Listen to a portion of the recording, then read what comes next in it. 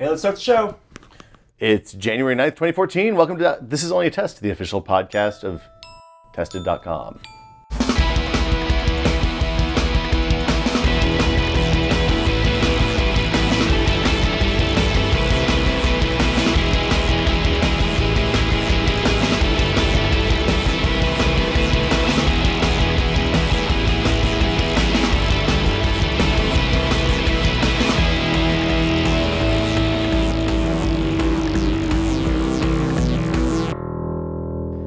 Hey guys, I'm Will Smith. Joining me today, Norman Chan. Wow. It's like you just woke up from the year. It's the year. I feel like Rip Van Winkle. It's been a while since I've done this. What year is it? Jumping in before he's been officially announced, Nathan Edwards. Hey guys. Longtime listeners will know Nathan as our former cohort at Maximum PC and our PC build guy, as well as Wirecutter contributor and a whole bunch of other things. But we're in Vegas right now. We are in Vegas. Woo. We're not in Fun Vegas. No, we're in sad Vegas. No, we're in kind of sad. We're sitting in my What's Fun hotel room. Vegas? Fun Vegas is like going out at night, Sometimes fun in hotel rooms. drinking. I mean, I don't know about you, but I haven't had that much fun in hotel rooms with three dudes at 9 o'clock on Thursday morning in Vegas before. 10:15. This isn't thrilling to you? 10:15. It's fun. This is nice. It's a good outing. Did you see, was that Knocked Up? Paul Rudd and Seth Rogen had a lot of fun in their Vegas hotel room. I don't actually remember. I don't remember that. It was about the chairs. They're really high, both of them. They said every chair Did you in see this a room. different version of the movie? No. There's that big. They both got real high. Oh, every chair in the room is different. Oh, I thought you meant Every the chairs chair were high off the And ground. the room was different. Yeah. And they stacked them. That's true. And then they watched that baby show. So it was about babies also. It's kind of relevant. It doesn't work here because we have two chairs that are exactly the same. Then Two I'm chairs sitting are in the exactly uncomfortable same. one. If Will was here last year, Uh-huh. he could have been Seth Rogen in Yeah. Knocked Up. Been super high? Super high and Impending also, baby. about to have a doesn't baby work. and also in a Vegas hotel room with But chairs. Will was not here last year because he was about to have a baby. That's right. So I wasn't here last year. He was more responsible than Seth Rogen. It was the best CES ever. So we've been at CES this week, and if you don't know, don't understand why you're listening to this podcast, but it's the Consumer 'Cause they like Electronics Adam. Show. Yeah, well, okay, they do like Adam. Adam's only been on this podcast once or twice, though. So But he has his own podcast. there's on your 200 episodes of nonsense, and then 2 episodes of Adam. So, and he does have his own show also, which will be back. I hope next week, or if not next week, the week after. We got off track with that because of a tour and vacations and Christmas and all that stuff. So anyway. Happy New Year. Happy New Year, guys. Yay. How was your break, Norm? It's good. Did you go anywhere? Did you do anything fun? See some family? Eat food? My family's in the city. Ate food. I eat Okay. every day. Okay. Did you go see some movies? Saw a bunch of movies. We can talk about movies. Oscar bait? I lost a bunch of Oscar bait. Did you see serious business movies? Oscar bait is serious business movies. Well, but I mean, there's also business. Oh, yeah. And I saw 4 movies over the break, but all a lot. Oscar movies. American Hustle, which is fantastic. That movie was great. I haven't seen it. You should watch Really it. good. It's on my list. Double-sided being- tape is the star of that movie. Will's referring to I- Amy you Adams' don't have to low explain. cut dress. There are a lot of... I'm aware of how double stick tape is usually used in wardrobes. Yeah. Yes, to conceal. Saw Inside Llewyn Davis. Oh, I want which to see is, that. The fantastic. Coen brothers. I'm gonna loop back to that in just a second. Saw Saving Mr. Banks, which I thought was terrible. Do you like Miss Mary Poppins or I not so love much? Mary Poppins. Okay. And what I wanted was a good. You wanted Finding Don- Neverland, but for Mary Poppins? I think that's what the movie tried to be, and I wanted a documentary about the making of Mary Poppins. Yeah. As opposed to through the lens of Disney. Right. Tom Hanks, likable, but is no Disney. What was the last No Tom Walt Hanks Disney. movie you liked? Forrest Castaway. Gump. Which one? Forrest Gump. It's intentional. Fuck off. Will Castaway hates was Forrest okay. Gump, as we learned at the It's CES. well established that I don't like Forrest Well-established Gump. I don't like the idea that a Careful. No, I wasn't gonna say anything bad. I don't like the a idea Southern that man, Yes. a man from the South, a ping pong lover. I'm just offended by the South idea now. that anyone can bumble into changing the course of 21st century history over and over there are again many just people by who've being done very that. nice. Oh, see, by being a total asshole, yes. Many people have done that. I Nixon, don't- Kissinger. inadvertently is the problem I have with it. Not the fact that it's... but not by being nice. Right. It sends the message it's better to be nice than smart or work hard, which seems like a bad message. I don't think he had the option to be smart, and I think he worked hella hard. Sometimes he worked hard. Sometimes he just did shit by accident. He worked so hard. Did you see how the fishing he did for shrimp? Yeah, the Bubba Gump shrimp. Well, that was the least impactful thing he did. So much. But you still see Bubba Gump restaurants. So many people. We do. Okay, so... And the other movie I saw was my favorite movie of the year, 2014, Her. Oh, yeah. The Siri movie. Fantastic. Oh, it's not Siri. I completely dismissive of the movie based on the trailer, and walked out of that movie complete 180 and could not praise it more. Emotionally moved by the film? Oh, very. Really? Very.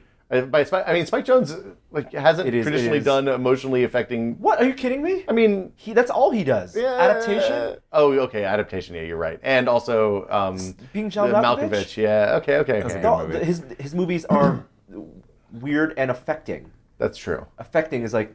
You're absolutely right. Okay. And it's a science fiction movie in the best way possible. I don't want to say anything more than that. Okay, that's exciting. I can only recommend if you can get past the idea that it's a world where it's Joaquin Phoenix, right? It's Joaquin Phoenix. Okay. Incredible performance. I recommend watching it in theater because Scarlett Johansson's voice being piped all around you in the theater helps. Probably very soothing. Yes, and also it makes sense in the context of the movie because she's like a disembodied. Yeah. So it's not very directional. Yeah. That makes sense. We watched American Hustle, which I agreed it was really good. It's a very fun movie, American Hustle. Yeah. I have a lot of fun with American Hustle. It's almost like a heist movie, a caper movie. But there's not really much of a caper. It's conning the con man. But the thing I wanted to tie into was Inside Llewyn Davis, which have you guys heard this week? There was a big hubbub over the promotion of that movie. No. Is this more of a Simple Man Coen Brothers movie or more of a farce? It's way more of a Simple Man. It's a straight movie with great music. Okay. A.O. Scott of the New York Times loved the movie. Mm-hmm. He's the New York Times movie reviewer, and he tweeted out that just a random personal tweet. He said, sorry American Hustle and sorry some other other movie. I'm gonna put on the soundtrack to Inside Llewyn Davis. Fare thee well, my lovelies, or something. That's like one of the songs of the movie. So his praise for the movie, but he really was just praising the soundtrack. Well, he was using the soundtrack to praise the movie. Okay, fair enough. It's almost like a musical. Yeah. In that the movie is framed by these songs, these folk songs, very traditional folk songs remastered. Coen Brothers like folk songs. They're heart of America. Long history of that. In that sense, it's very much like "Oh Brother, Where Art Thou" in the musical aspect of it.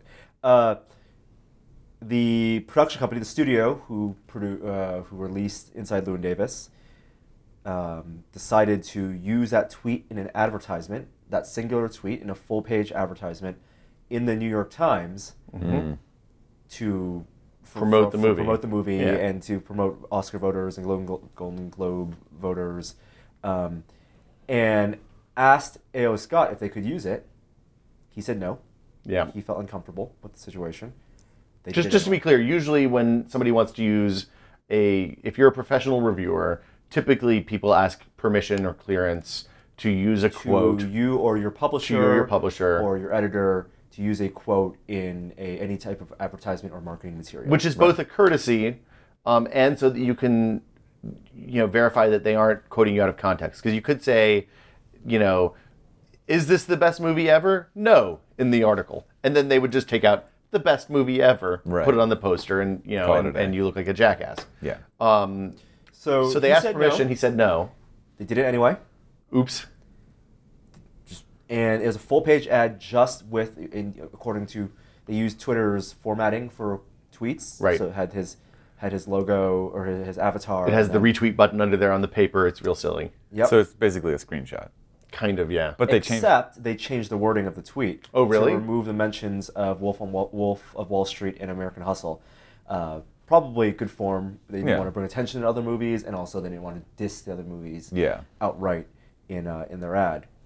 Okay, the point is, the executive who runs that studio was reached out by New York Times and did not apologize at all. Well, he said that they had every right to use that tweet. Once you tweet it out, it's in the world. It's a public statement. It's their and take. They paid for the ad. They paid $70,000 for a full page ad in the New York Times. Who says print is dead? And it's absolutely right. And the only thing he would apologize for is that because it was framed in the whole Twitter style, even with down to the reply, retweet, favorite buttons in the ad, is that they didn't make it a MT. A modified tweet. A modified tweet. They didn't call out that it was a modified tweet. Wow.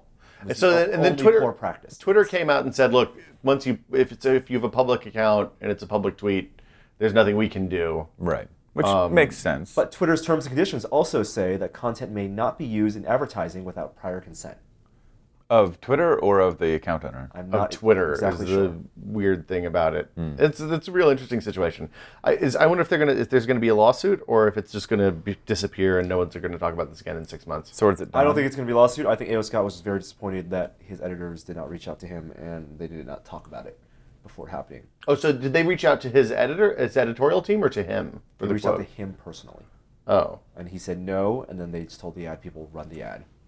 Because it's his publication too. Because it's his publication. Oh, I didn't even think about that. Yeah. Oh boy. Oof. But I mean, the ad-edit divide, it's not like they would have been like, hey, can you give us feedback on this ad? At some point, you would hope that somebody up the publishing chain would say, hey, are we sure we want to do this? And then they'd say, oh, $70,000 is really nice. Let's not ask him and move along the way. Yeah, I mean, that's real weird. Did anything else happen over the break? Is newsworthy, or do we want to just jump straight into CES stuff? There was The Hobbit. What about The Hobbit? The second Did you movie see The came Hobbit? out. Yeah. Was it good? It was The Hobbit. Was the dragon there? Yeah. Okay. Yeah. Did you watch it in 48 frames per second? No, I don't play that way. What? Did you watch the first one in 48 frames a second? No. It was really nice. It looked like a European soap opera. There's some theaters where you could go to the theater and say, give me the most expensive ticket to The Hobbit, and it will not be the one with 48 frames per second. Because it's 3D. Why would you IMAX ever or go to something? a movie theater and say, give me the most Because if you want to expensive see it thing in you've 48 got? frames, because the 48 FPS isn't well They don't marked market it, yeah. at some theaters in the marquees, and so you assume the one that's the most expensive is going to be that one, but it turns out it's like either a D-Box version or some Century Theater D-Box Hobbit. Century Theater thing. Interesting. Some extra sound fake IMAX thing. Give me your finest ticket. I was going to stuff it inside your second finest movie. I watched most of the Fast and the Furious series over the break. Up through 6? No, I only made it to 4 before the break ran out. So I have the other 2 that we watched soon. They're much better than I expected, except for the second one, which is really, really, really bad. I'm mostly upset that they didn't keep the naming convention. So like Fast and the Furious, 2 Fast, 2 Furious, 3 Fast, 3 Furious. That would have been ideal. I don't think the second one takes place in canon for the series, does it? Absolutely. Do you know? Is it? It's all a dream, isn't it? No, a ton of people in the second one. Tyrese. Does he come back eventually? Oh, how far are you? I'm through 4. Oh, okay. You got to watch 5. You can't. You are not well positioned to talk about this conversation. Okay, well then I'll watch the next 2 and we'll talk about it next 2 week. is absolutely Is there an expanded universe for Fast and the Furious? You know what? There's probably fan fiction. I don't think There's gotta be studio fan fiction. executives call it expanded universe, franchise opportunities, maybe. Are there graphic novels? Spin-off novels? Vin drove the car fast. He drove through a cave. Doesn't matter if you feet or a mile. Winning's winning. Those movies are great, really good, real dumb. Let's talk about CES. Yes, let's. So we're recording this on Thursday morning. I think all of us are done with CES at this point. CES our next stop is out. an airplane. Yeah. What did you guys see that you liked? Nathan, I'll start with you. The hard stuff, huh? Yeah. Right to the hard Yeah, I questions. mean, okay, Yeah. so here's the thing.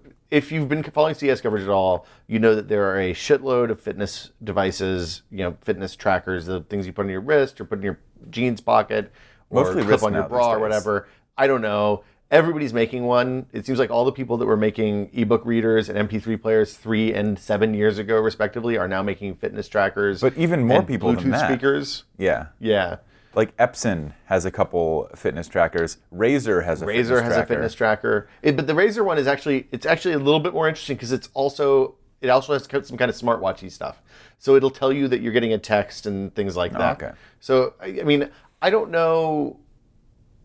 I mean, with the fitness trackers, a lot of what makes them good is going to have to do with the software side. Yeah. And most of the people that I see making fitness trackers are not probably good at software, if I had to guess. Well, Epson, God. I mean, Imagine the those people printer drivers from are the great. people who brought you printer drivers that are 300 megabytes. Oh boy. So yeah, I mean, there's a lot of crap, and there's a lot of weird stuff. Norm, you wrote a good thing yesterday about bendable and curved TVs, and you spent more time grilling the people at Samsung, I think, than I did.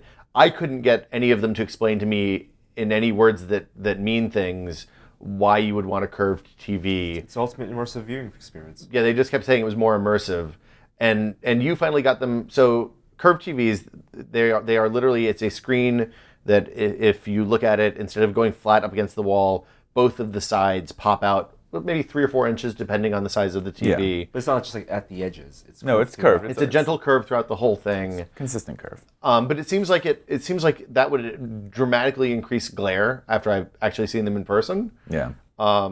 If you have any kind of backlighting in the room that you're shooting in. It's like a satellite dish for your light glare. Oh.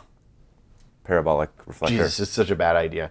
And then, Norm, you got them to tell you what the optimal viewing distance was for a couple of sets. The 65-inch set, which I think is, like, in a real world, the upper end for what people are going to have in their living room is I think, 65 inches, right? I mean, right now. The bigger TVs are going to be super expensive for most normal people probably have, like, 50 inch is most people's homes. I'm talking about 65 as the extreme upper end of what's normal. Yeah. 77. LG is 77 inch. Yeah, that's not normal. But that's going to be 10 grand, okay, right? Sure. Yeah. So how far can you sit? Do you have to sit from a 65-inch curved TV to be in the optical sweet spot? So it feels immersive and surrounds you, and the curve matters. About 6 feet, 6.5 feet. That's pretty close to a big ass TV. Pretty close. So it's a let's see, 60 divided by 12. Well, is think about also 5. in those booths, everyone is standing about 6 feet. Right. Yeah. At most from those, because they're narrow booths. Right. Well, and if you're standing much further away from that, you can't tell that it's curved, really. Yeah. So the thing that they did say is that the image at the edges is a little bit clearer than on a flat panel. Right, because it's equidistant from your eyes from the center. They're out of their minds. Like, Yes. I can't imagine having a room that you want to say, okay, let's take 4 inches off of one wall by jamming. I mean, maybe if your TV lives in a corner and you don't care about how the sound is or something like that. Yeah. I don't know. It's a real weird product. The bendable TV that Samsung, I think, did LG have a bendable one as well, or just Samsung? LG had no. LG, it just has curves, I think, don't they? LG had one that was kind of bendable. Like you can change the curve. It didn't go from flat to curve. That's weird. Yeah. I mean, changing the curve actually kind of makes sense because then you can adjust where the sweet spot is based on what your room is like. Yeah. But then that means you have to calibrate your TV to your room, which Because your eyes are round. Does that make sense? Yeah, totally. Your eyes are round. it's a point focus. Oh, It's a the point Earth is focus. round. The sun is round. Look all around you. Apple stuff all has curves on it, around man. you. True. There's no right angles in nature. Around you. No angles. No, my theory, and we were talking about this at dinner yesterday, basically both the bendable and the curve thing, it's just, they came up with a product in their R&D lab, a panel that curves. They're like, how can we sell this? They're fitting that they're trying to make demand for something that they can do rather than, they're not responding to the market's demand for curved TVs. I mean, I don't think there's a whole lot of demand for new TVs right now. No. There are a lot of UHD slash kind of, I guess they're all UHD now, but so UHD is what we were calling 4K, is the final consumer name for the next resolution up for TVs. And it's like, what, 3180 by 2160 or something like that? Yeah, it's 38. Oh. 3,800 pixels. Okay, so it's double 1080p. It's 1080p. It's 4 1080p screens. And this is with a 16:9 aspect ratio. Exactly. The 4K stuff, which is what we were all calling before, is the professional resolution, and that's a different aspect ratio. So it's more of a movie aspect ratio than a 16:9 aspect ratio. This podcast would be much more interesting if there was some shit going on next door that wasn't just house cleaning. It sounds like they're vacuuming over there. Do you have the do not disturb sign on the door? That's yeah. a good move. Yeah, I just leave it on. Yeah, me too. The whole time. The housekeeper in. What's the weirdest thing you've seen while cleaning a room at CES? Yeah. That's actually, I've seen some AMAs on Reddit. I guess where else would they be? On like house cleaners of Reddit. What's the weirdest thing you've ever found? I can't even imagine here. Another explanation I got was that with the curved TV, the screen it looks bigger than it actually is because of the equidistant thing. So 65-inch TV looks like it's a 70. I don't buy that at all. So if I was a single dude and I had a 1-bedroom apartment and I just wanted to have a big fucking TV, I could see putting that and then setting my chair five or 6 feet in front of that big motherfucker and sitting and playing Xbox all day. Yeah. That sounds okay to me. But I can't imagine that the most people who are buying TVs are in the single dude living in a 1-bedroom apartment market. No. The UHD stuff is a little bit more interesting, but it's still super early for that. Yeah. It's there's not any content really. Sony has a proprietary streaming service. Netflix is presumably going to have 4K streaming later this year if you meet a ton of conditions. I really worry that anybody who buys a UHD TV now is going to be in the same boat that pre-HDMI or pre-HDCP people who bought HD TVs that were pre-HDMI or pre-HDCP are. Because HDCP is broken as hell. Yeah. I can't imagine that the content providers are okay with shipping TVs that ship theater quality video with no content protection on them. And I would like to think that maybe they're smart enough to realize that that's a fool's errand. The ship has sailed. Yeah, but maybe I don't think that's realistic. Probably. No, so I don't think so. I mean, it's a real weird situation. Yeah. And I can't imagine those sets are going to come down in price dramatically this year. I don't think TV is an area where I think it really doesn't pay to be an early adopter in TV technologies. You know, with the last generation, with the HD TVs, it kind of did because DVD was readily available. Mm-hmm. Your old standard def TVs couldn't really display DVD to their fullest extent because of the way anamorphic widescreen and stuff works. Right. It might have made sense there when those TVs started getting cheaper, even before there was content. But yeah, with this, we're a long way from broadcast or cable 4K content. There's no disc format. Yeah. TV should be sold on leases.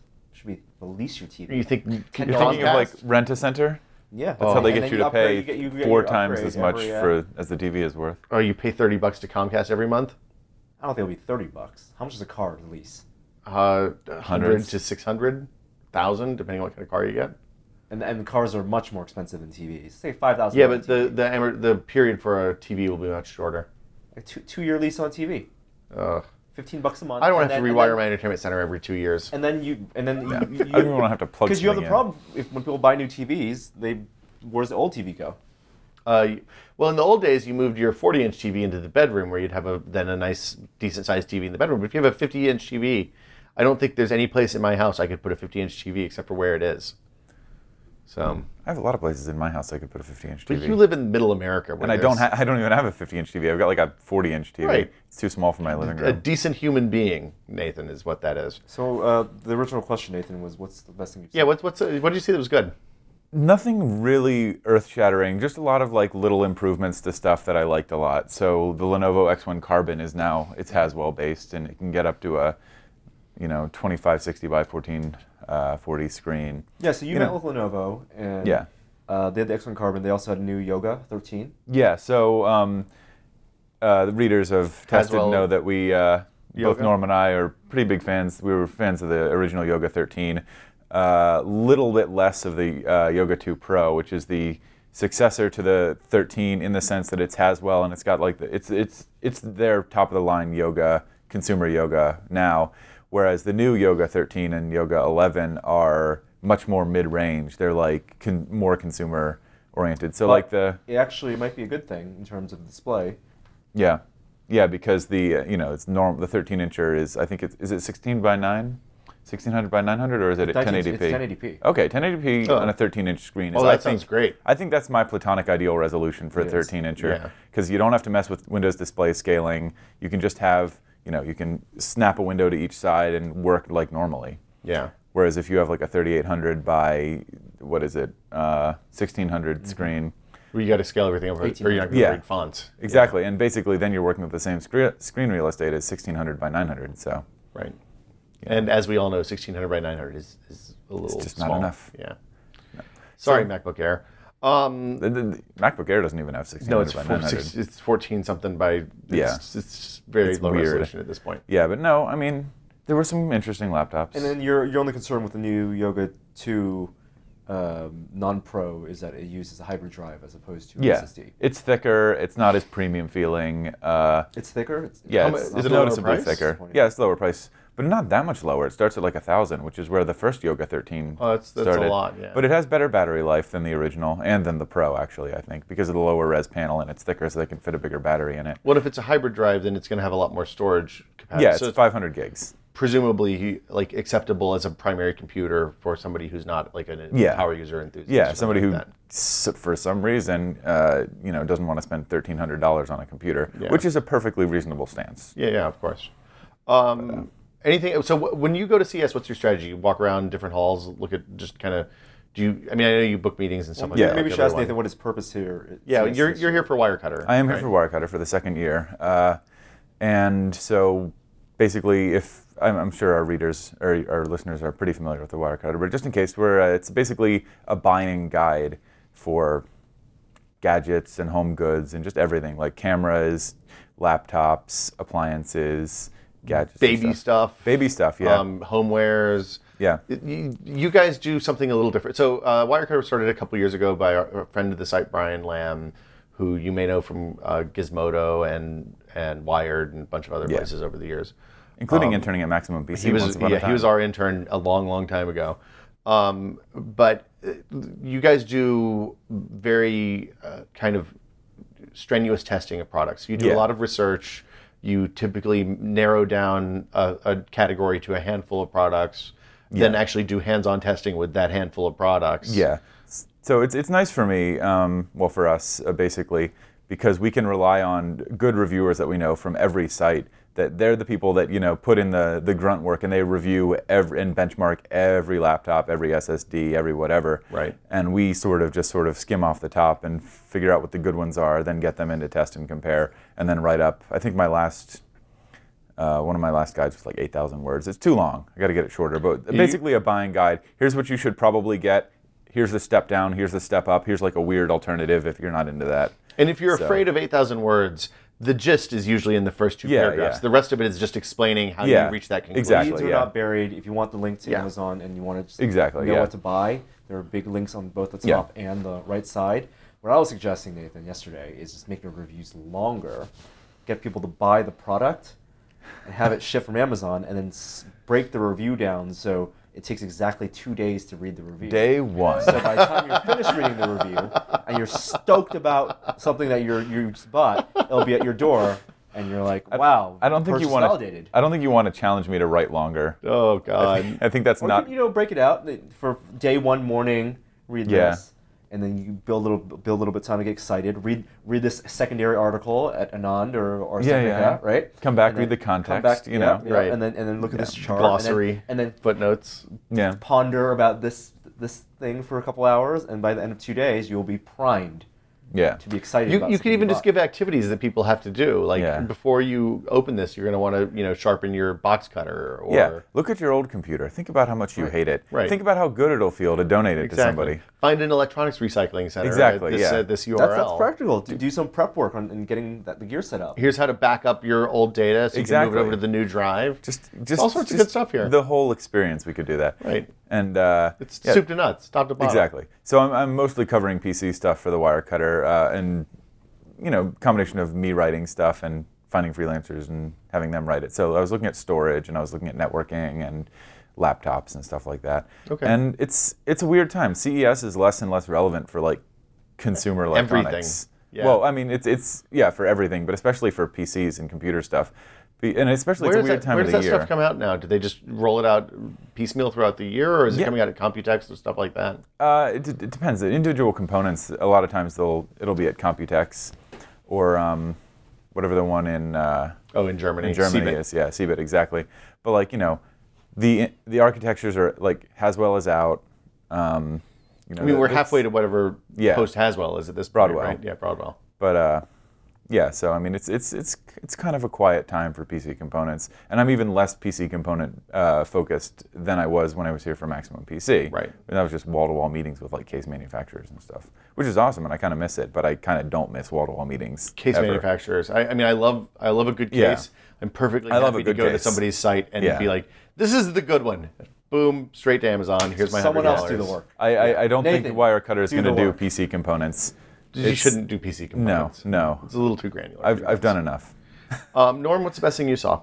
The best What's I the saw- good stuff you saw? The most, I think there's a big difference between the best things, good things, and the most interesting things. I think I saw a lot of interesting things, and I mean curved TPs included. They're definitely interesting. Yeah, They're worth talking about. That's exactly why I want to see them. And but the best thing, the good thing, is the Oculus Rift. The Oculus. I don't know if it's the Rift because the Rift might be just the dev kit. I think it's the Oculus Crystal Cove. The latest prototype. Ooh. Yeah, we got to try that out yesterday. You went through both of the. They had this go around. They had 2 demos set up to show, and just to be. I think Oculus is probably the best thing I saw as well. Can you keep track of time for us, Norm? So we have 20 minutes before we have to be in the cab. This Oculus prototype was a 1080p OLED screen, which is different from the dev kit, which is a 720p or 1280 by 768, I think. Maybe 800, I can't remember. LCD, and is also different from the prototype they showed at E3 last year, which was a 1080p LCD. They also had the faster head tracking sensors, gyroscopes, and accelerometers. And they had this new camera-based IR positional tracking. So in addition to measuring your orientation in space, the orientation of your head, it also measured the position. Okay. Which fixed a lot of the things that I think made people feel bad previously. Like oh, cool! They're immersion breaking vacuuming stuff. outside. Yeah. Actually, yeah, I meant to see the Oculus Rift, but it's quite popular. It's hard to get into. Yeah. They were only doing closed-door meetings. So Yeah, I mean, one of our other guys wound up taking the meeting, Jeff Morrison. But it's yeah. worth going to take that meeting if you can squeeze it into your calendar. I wanna try it because it seems really cool. It's so then what did you think about the new? We talked about it a little bit on the video, which is up on the site now, Norm. And I don't have a whole lot to add to what we said at the end of that, but it was a marked improvement.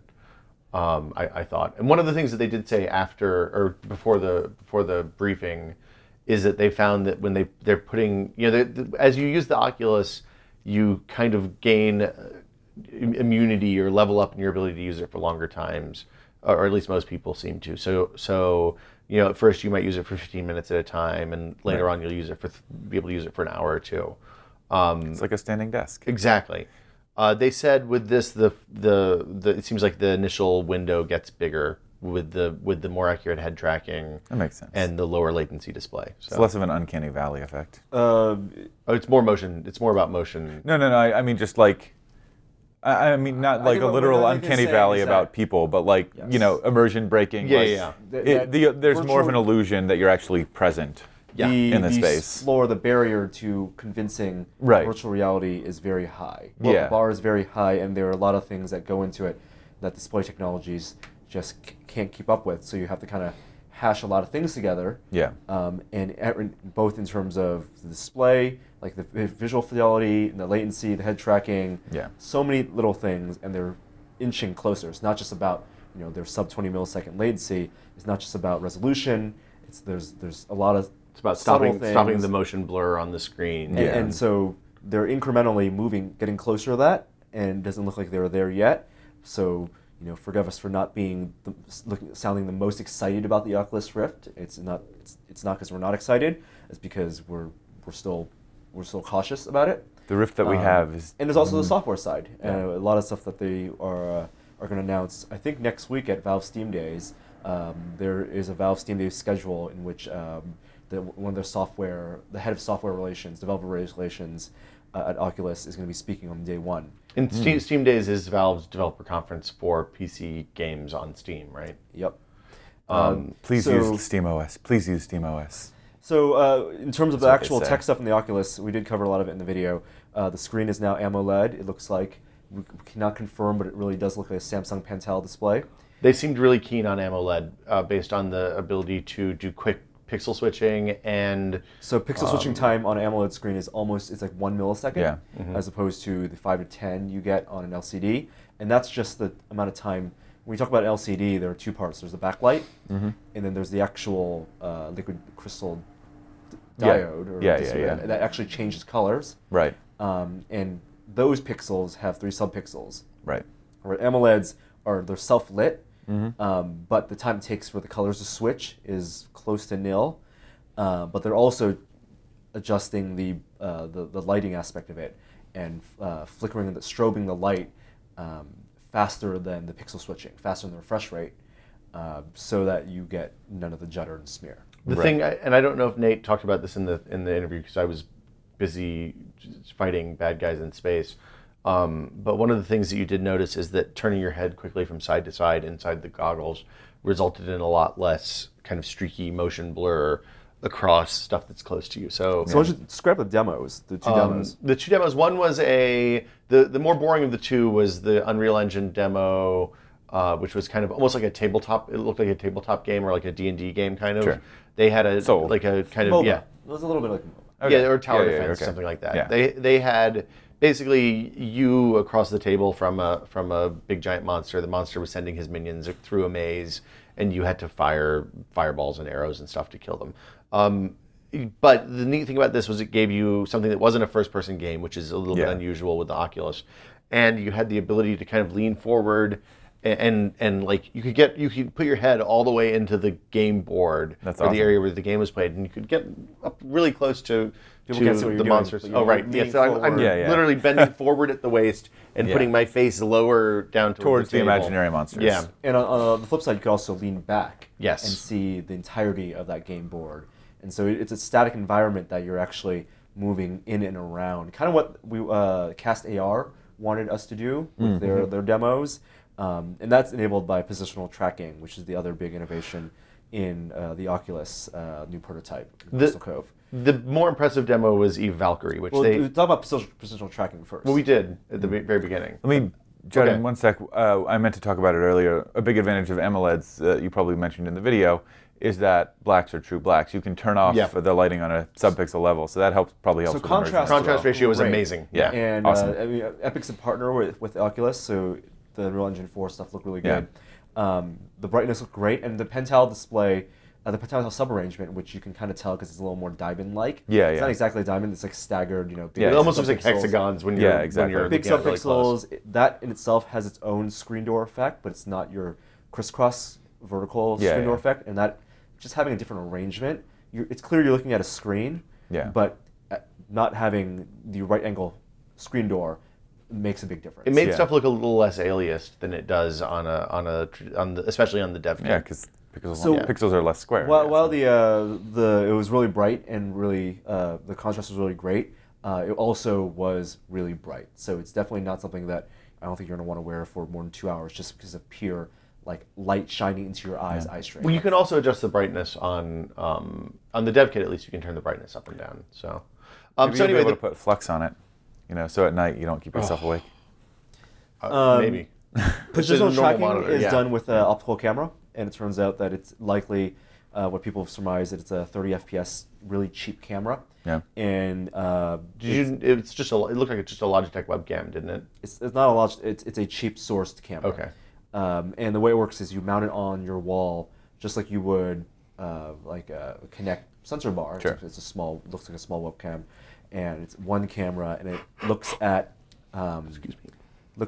LEDs, infrared LEDs placed strategically around the Oculus, around the front. There's a grid of sides, LEDs on the chassis of the Nice. Oculus. the top and the bottom. That's clever. And so you have LEDs not only on the front, but also on the top and bottom, so that allows you, when you dip down, to know you're dipping down. The LEDs are low powered and also relatively cheap. It's kind of like motion tracking that you get with Track IR. A little bit like Track IR, but also when like movie studios do character motion tracking, and you wear like the golf balls. Yeah, exactly. Except the modern technology, what they do is they actually strobe the infrared LEDs in professional systems at different rates. Right. So the software algorithms can know which LEDs you're looking at. I don't think that. That's the same way the Cast AR works. I don't. I don't know if the Oculus does the strobing on the LEDs, on the infrared lights, but it's basically just an optical sensor and has a relatively limited field of view. So all the demos were you had to sit down, you couldn't stand up and do positional tracking. Like you can lean forward and lean back, and you can dip to the left and right, but you're gonna be within like this 45-degree field of view of the camera. So the positional tracking was neat in the Unreal Engine demo. It was really amazing in Eve Valkyrie.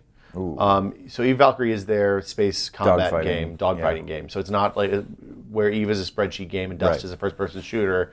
This is an action game set It's like X-Wing versus TIE Fighter. Pretty much, yeah, or Wing Commander. Sure. Or pick your game from the middle 90s. Pick your game that they need to remake. Exactly. You sit down, start in a virtual cockpit, Battlestar Galactica style, in a launch tube. You hit the go button. It fires you down a tube very quickly. And then you're in a cockpit of a bubble canopy fighter.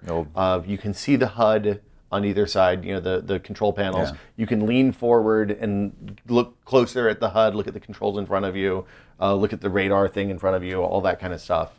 And the text, unlike most of the games, like with the dev kit, I think the only game that we played that I was able to read text on were things that were specifically designed for Oculus. So, for example, the Lunar Flight Oculus mod, which is like a LEM, an Apollo era LEM knockoff lander thing, had HUD elements you could read because the font was huge. Yeah. But if you were in, say, Euro Truck Sim, you had no chance of reading anything that was on the screen anywhere, which made that game really hard to play. This you could read all the text, but more importantly, your head was completely free.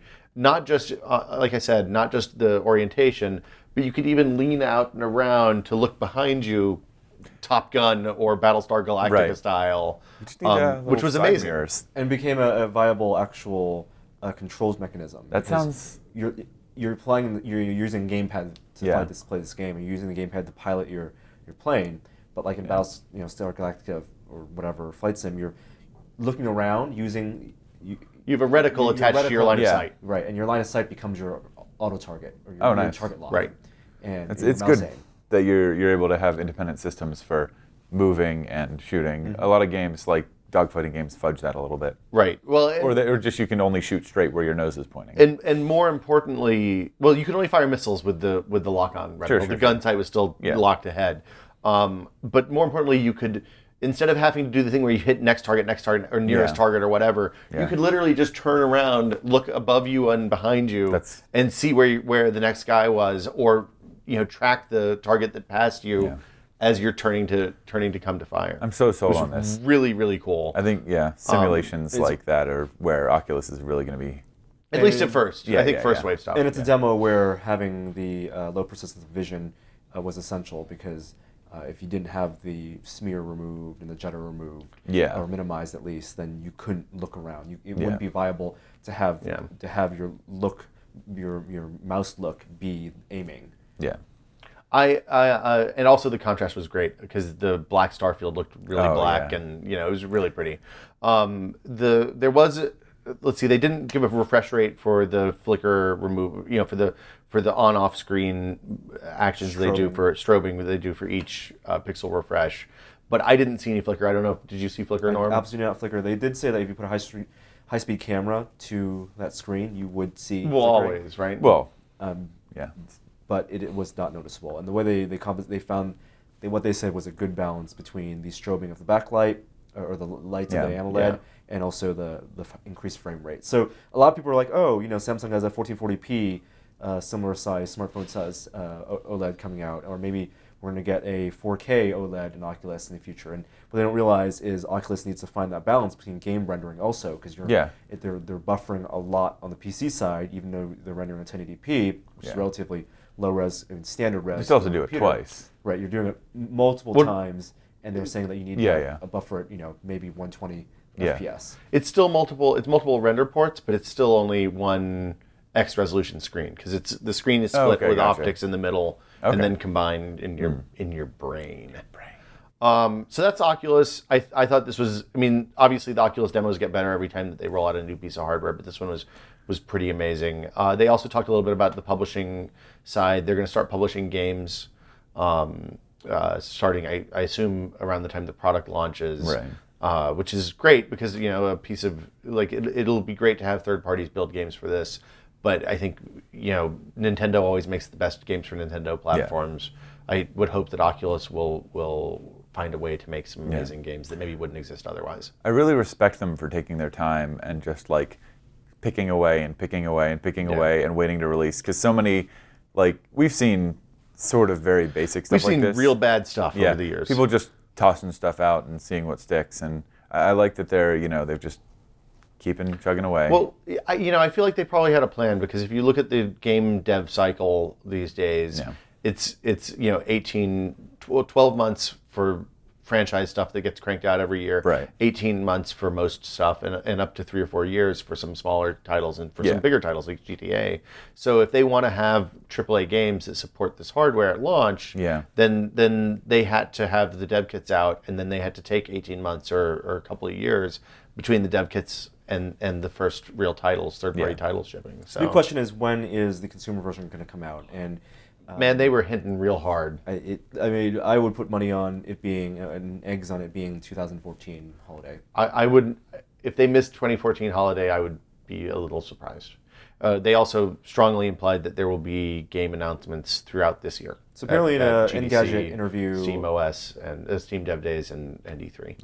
And John Carmack is also working on games. They're publishing games. Yeah, that's curating right. and publishing. Because he left id for this. Yes. Palmer Luckey at an Engadget interview did strongly imply, or flat outright said, I haven't seen the interview yet, but that there would be a second developer version too. Oh, good. So they're going to update with further advancement. That makes sense, because tracking or even just a better screen will help people do UI elements so that they're right.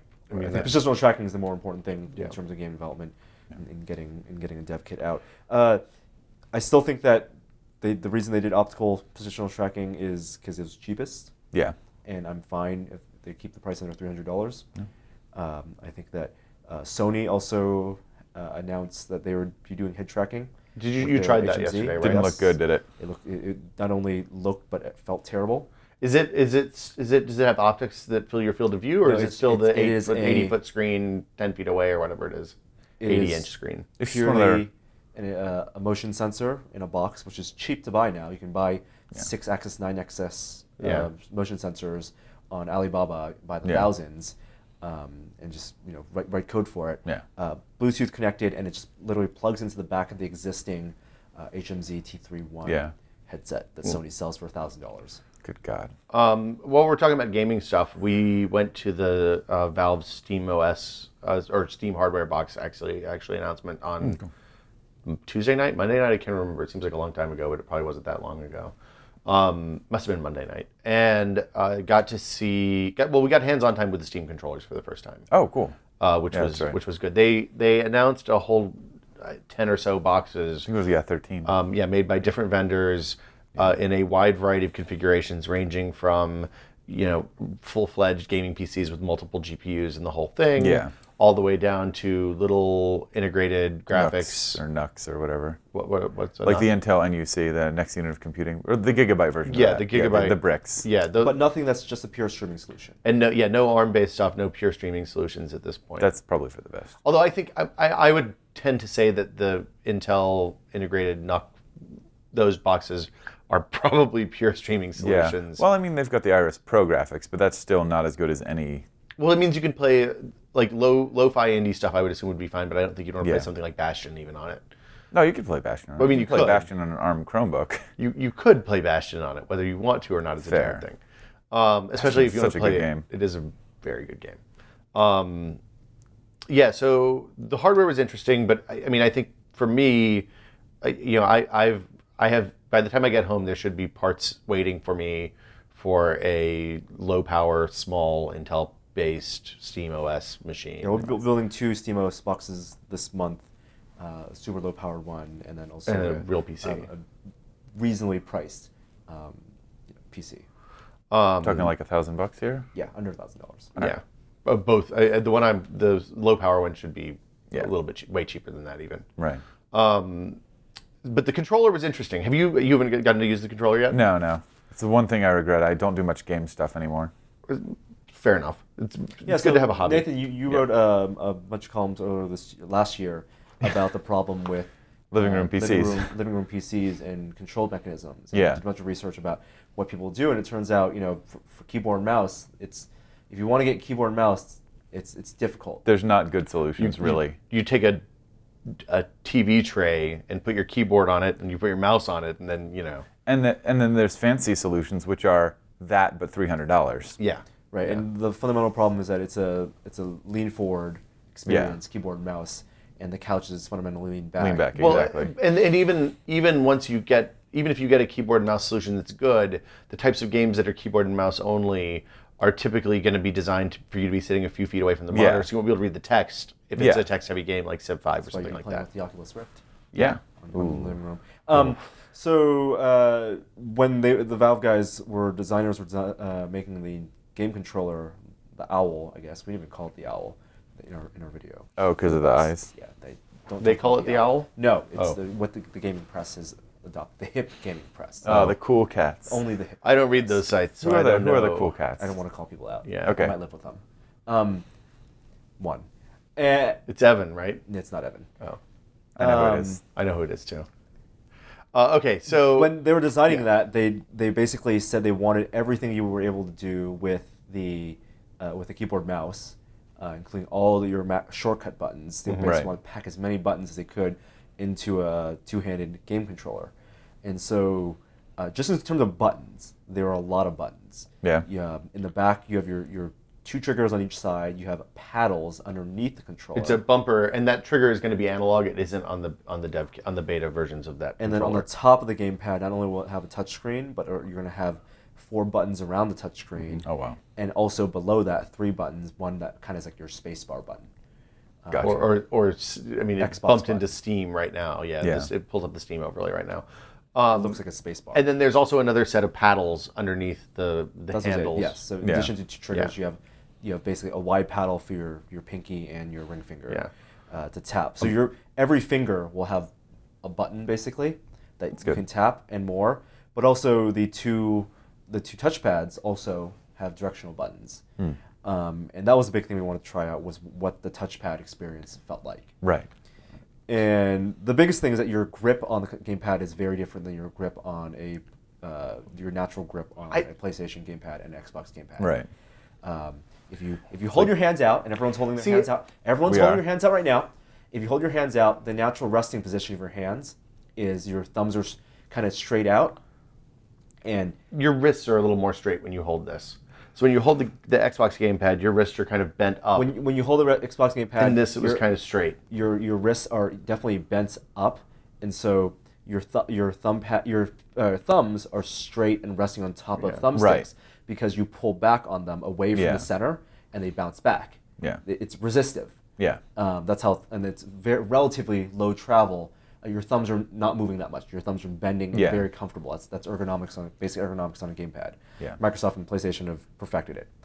Yeah. With the Steam controller, because it's not resistive, you're not moving a nub that's raised above. The thumb actually almost works as like a finger on a The thumb is the stick. kind Thumbs of. have a Your lot of thumb work to do. becomes the stick, becomes a finger on a touch screen Yeah. almost, and you're drawing with your thumb, the tips of your thumbs, as opposed to the padding of your thumb, the tips of your thumbs. People are for looking at precision. weird calluses.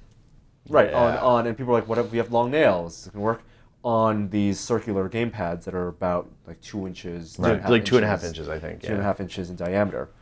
So the challenge for that is when the gamepad's also you're holding it higher up, so as opposed to your wrist being bent up, your wrist is more horizontal. Interesting. I didn't find that to be. I found that to be much more comfortable in the 15 minutes we You used can the hold your pad. arms, I mean, like in any angle, so you're Yeah. not necessarily like positioned up. And there's a larger ball, the palm, so to cup your wrist so that your thumbs can brace down. And they did raise the angle in the design of their gamepad, the touchpad, so your thumbs aren't pushing straight down. They're That's kind of good. pushing at a slope. angle, a little bit of a slope.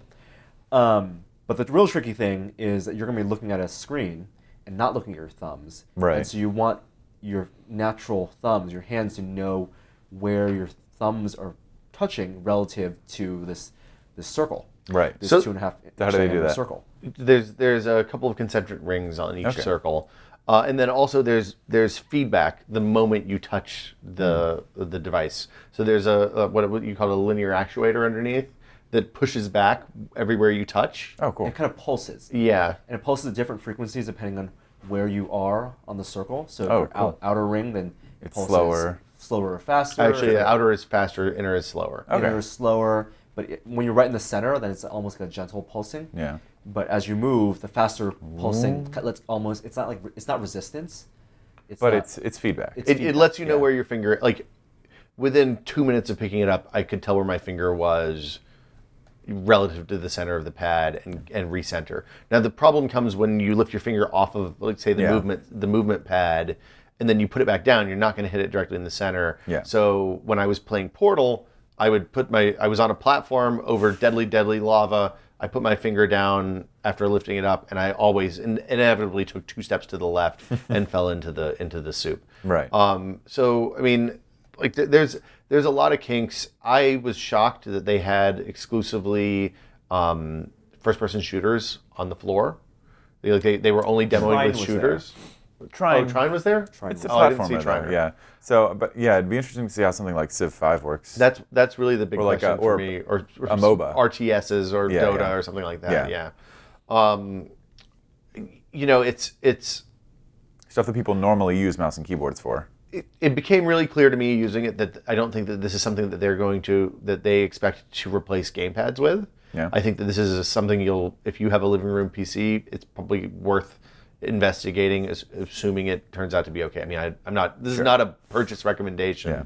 but if you have a living room PC, this could very easily supplement for games that don't have gamepad support. Yeah. And there are, I play most of my PC games in the living room now. There are a ton of games that don't have gamepad support for no reason other than Nobody it bothered. was a little developer who made something in 3 weeks and he plays with a mouse and keyboard. Yeah.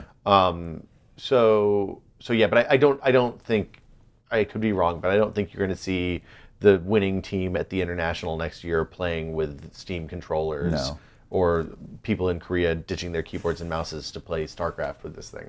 As long as there's money in it. Well, right. The other thing they were showing is Maybe there'll be a Steam controller league at the International next year. was the customization on the Steam controller. So if you hit that spacebar button, you can pull up the menu and not only remap all the buttons, but adjust dead zones and sensitivities and acceleration on the touchpad. As well as share your configurations and download other people's, which That's going to be huge. Yeah, they treat it just like any object in the Steam shop. Yeah. So Yeah. instead of hats, you have. I mean, yeah, just to Profiles. just to do the initial population of default maps for games. 12,000 games or whatever. Yeah, on exactly. Steam now. Crowdsource it, and then the ones that are That good. is real. I think it's a real slippery slope because the last thing I want before playing a game is to have to experiment with 6 different control schemes. No, but right off the bat, it'll be handy. I mean, the way the Steam Workshop stuff works, though, too, like they're pretty good at surfacing stuff that's interesting, at least Yeah. on the games that have that people are playing. Yeah. I think if you get deep into the library and start playing 5-year-old games, it's Right. probably not going to be as good. But my hunch would be that once the community started filtering out Yeah. good profiles, somebody at Valve was going to go through and try them and be like, okay, this is the one we're designating. Yeah.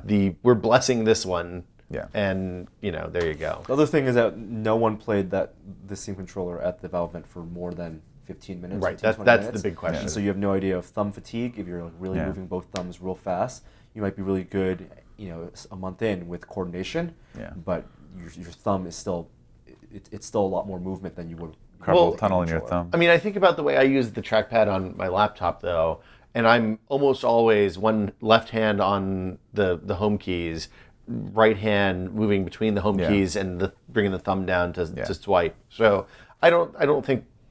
I mean, I could be wrong. I did used to play games with a trackball, and that was a really damaging experience. I did that for a while. Yeah, it's real bad for you. You shouldn't do that. Yeah. Especially shooters. But that's the Steam stuff. The machines. I mean, we'll see. You can download the OS now. Of course, that happened I think Yeah. over the break while we were gone. Yeah, I'm gonna do that when I get home. I think I've got an old little small phone. See, factor it has guy. to be a UEFI machine. So well, then I can't. that's the gotcha. I might have an AMD chip that can do it. There you go. There's specific requirements. Before you don't go download and start wiping machines, you should look at the requirements. Let's see what else we want to talk about. We saw some cool 3D printer stuff. The MakerBot's got a couple new ones. Yeah, the MakerBot stuff seemed kind of incremental. Yeah. At least the things that I think people buy. The low-end machine that they're pitching is for schools and kids. It's like $1,400. It's $1,400, which is a lot. If it is actually as turnkey as they're claiming it is, then that's actually pretty good. Yeah. I don't know if it's going to be. We won't know if it's going to be turnkey for a while. They've seen. We talked to Bree yesterday, and he actually said, "Look, we know that leveling the build plate is a fucking boondoggle, because when you're talking about, especially when you're printing at 100 microns, getting that build platform level means crucial. You have to be really precise across the entire thing. Yeah. If it slopes up, then you're going to scrape, or your stuff's not going to stick. So they seem to have worked on that. I mean, it does still look like a lot of incremental improvements. I'm actually, with 3D printers, I'm kind of okay with that because there's so few that have been sold still that I think most people who are buying this are probably buying their first, I don't like incremental upgrades, but I think most people who are into the 3D printer market are probably buying their first 3D printer now, not upgrading every year. Right. And if you have a Replicator 2 or a Replicator 1, and you're with the roller coaster, and if you know how to operate and know how to level the build platform at this point, you're okay. You don't we're not seeing any resolution improvement on these new printers. Yeah. The entry level is 200 microns anyway. The entry level one's 200 microns. He said you could tweak that down once you get to the point that you want to. Good.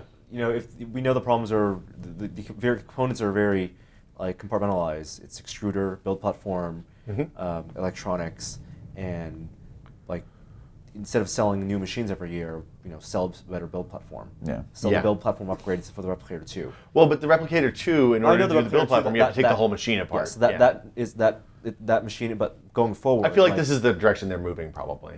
But looking at the new Replicator and looking at the mini one, those didn't seem like they would be upgradable either. Well, both of the build platforms and both of the extruders are removable.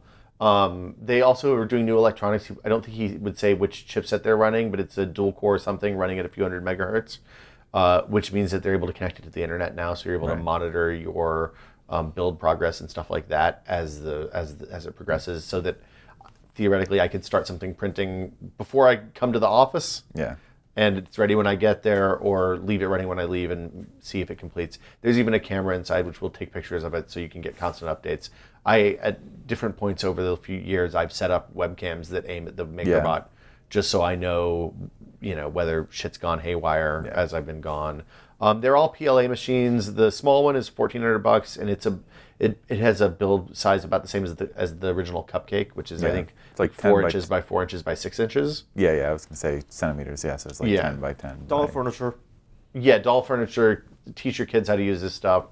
The new Replicator, which is just the Replicator, I guess, is again a PLA printer.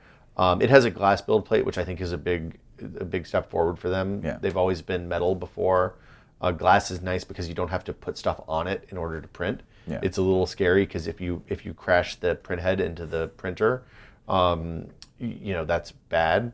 Yeah. We didn't get to walk through it, but he described the new leveling mechanism, and there's actually a Hall effect sensor on the print head now. Hall effect is a magnet sensor basically.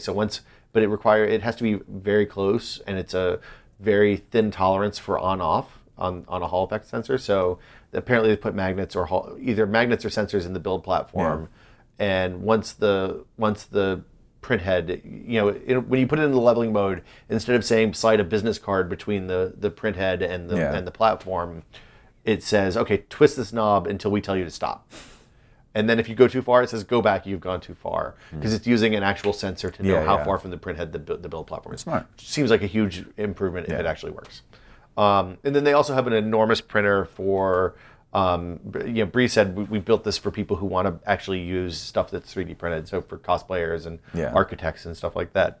It's big enough to print a helmet that you can put on in one piece. That's impressive. And they've tweaked the software to the point that supposedly there's snap-off support structures and stuff like that. The helmet they had, and if you're going to watch our video, which isn't up yet, that was not done in one piece. That was not the one that was done in one piece. Yes. No, the Stormtrooper one that he pulled out during the keynote was a one piece, or Iron Man, I can't remember, was a one piece. I think it was Iron Man. One piece helmet. Yeah. So yeah, you can, or at least the back, the main part of the helmet was the visor might not have been. Yeah. You can. Helmets are have always been tricky in the past, also because they require a lot of support structure. Yeah. It's hard to do overhangs with a fused deposition 3D printer. And the latest version of the software supposedly does snap-off support structures, which seem really good. Man, those people are having fun on that roller coaster. They sure are. I loved hearing that all night, every night. bet. That was fantastic. It's better than the pirates outside Treasure Island. That is Murphy. Mike Brown one year and Murphy were sharing a room when we stayed at the Treasure Island. And when Murphy checked in first, they said, "Oh, do you have any requests on the room?" Meaning non-smoking. And Murphy said, "Yeah, I'd love to be on the pirate side so I can watch the pirate show from my hotel room." And I thought Mike Brown might kill him because that goes until like 1 o'clock in the morning every night. To be fair, if you've ever shared a room with Gordon, it's like sharing a room with a running chainsaw.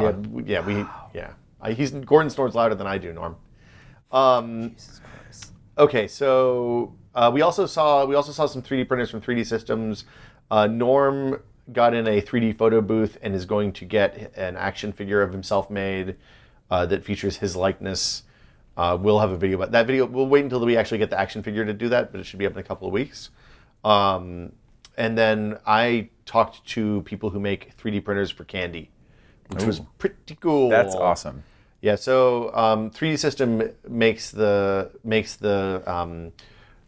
so rather than using fused deposition or one of the light curing 3D printer technologies, they have it's almost like an inkjet where they print a little layer of glue on top of a bed full of sandstone, or a material that's the bulk of the items, and then they lower that down a fraction of a millimeter, and then they do another layer, and then they lower that down a fraction. So instead of rising up from the bottom of the platform, these start on the platform and then sink down into a bed of material. That's basically cool. It's really cool.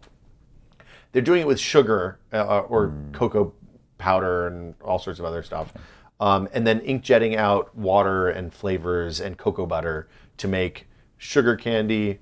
You're okay, Nathan. You can go ahead and cough. Sorry. To make candy, so they can make chocolate. They can make kind of a sugar candy. I tasted the chocolate. What you had the sugar candy? Norm. It was real. It crumbled real easily. Well, that doesn't surprise me. Yeah, and it was kind of like fondant, is what the sugar candy felt like. Okay. This one was flavor was it was the sour candy. Okay. So it was like pixie sticks, but then my worry was the aftertaste, and once you got the sugar dissolved, like whether the adhesive residue would be there, and it was just sticky like candy. So with this stuck to your teeth. With the sugar candy, I think there was no adhesive. It was just water that was blasting out. Was the texture? Was it kind of like rock candy? It was more rock candy than powder, so not as fine as powdered sugar, but definitely finer than like Pop Rocks. Okay. For the chocolate, it was almost like when you leave chocolate frosting out overnight and it gets it almost turns into like a meringue kind of consistency. Yeah. It's kind of like that, but much more porous. And it seemed like it was a little less delicate than the candy. By the way, when you dropped that candy and it exploded, most of it went in my bag. Don't that's the best part of the video. You know what? Okay, never mind then. Disregard occurs to that. me. What? We might be a little jaded. CES was kind of boring this year. What did you see? 1080p 3D vision with location tracking and 3D printed candy. Robot made candy. What's next? Robots making robots? You monsters. So yeah, any other high points, guys? What else? I wish I had more time to walk the floor, and I didn't. You see a very small fraction of it. I played a couple of pinball games. Oh yeah, the Star Trek Stern one at Pinball was there. Did an interview with Stern Pinball, the guy who founded Stern Pinball. There was a Wizard of Oz table on the floor someplace. That's exciting. I mean, it was really fun. I played a couple of games there. I wanted to see more drone stuff. They didn't have a chance to really look out for drone stuff. You did get to fly a quadricopter, though. Yes, but I want to see more. There's a lot of smart home stuff this year, I noticed. There's a lot of smart home stuff. Smart locks are like 3 months from having a huge crowded field, with the Goji in the August, and I saw the Goji. It looks really good in real life, actually. Is that one of the ones that you clamp onto the back of your existing door? Or do you have to replace your existing deadbolt? It goes on. You replace your existing deadbolt, but you can use the same cylinder. Okay. So you don't have to change locks or anything. So you don't have to change the outside. You just change the inside. Yeah. Okay. You're changing the outside, not the actual cylinder. Like you don't have to. Got it. Change I keys, understand. basically. Yeah. So no, it looks really cool. Huh. I'm a little afraid of those, just because I don't think I would trust them to lock the door. I trust them to unlock it. Yeah. But I've been testing that smart things kit for a while, and we were going to do a video, and then it started acting weird, so I kind of pulled back. But yeah, it's a little inconsistent. It's inconsistent to the point that I don't think I trust it with shutting my garage door or locking the door. Is SmartThings Z-Wave or is it Zigbee? Or? It's everything. It's everything. So it pulls the reason it's interesting is it pulls Z-Wave. It's mostly Z-Wave, Zigbee, all sorts of other stuff. Are we out of time? Okay, so time to wrap up.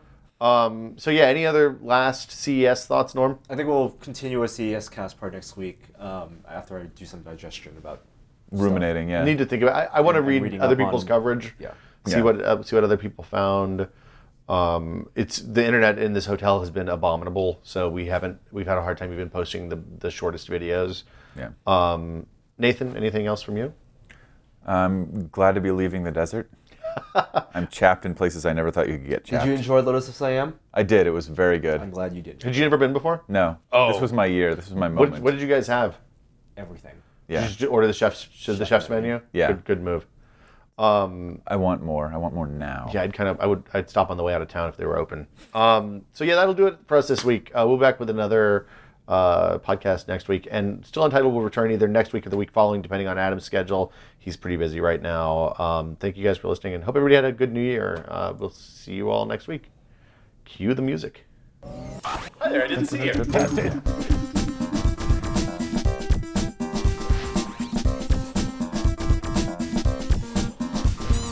Look, that pig has wheels. Oh, no, no, no, no.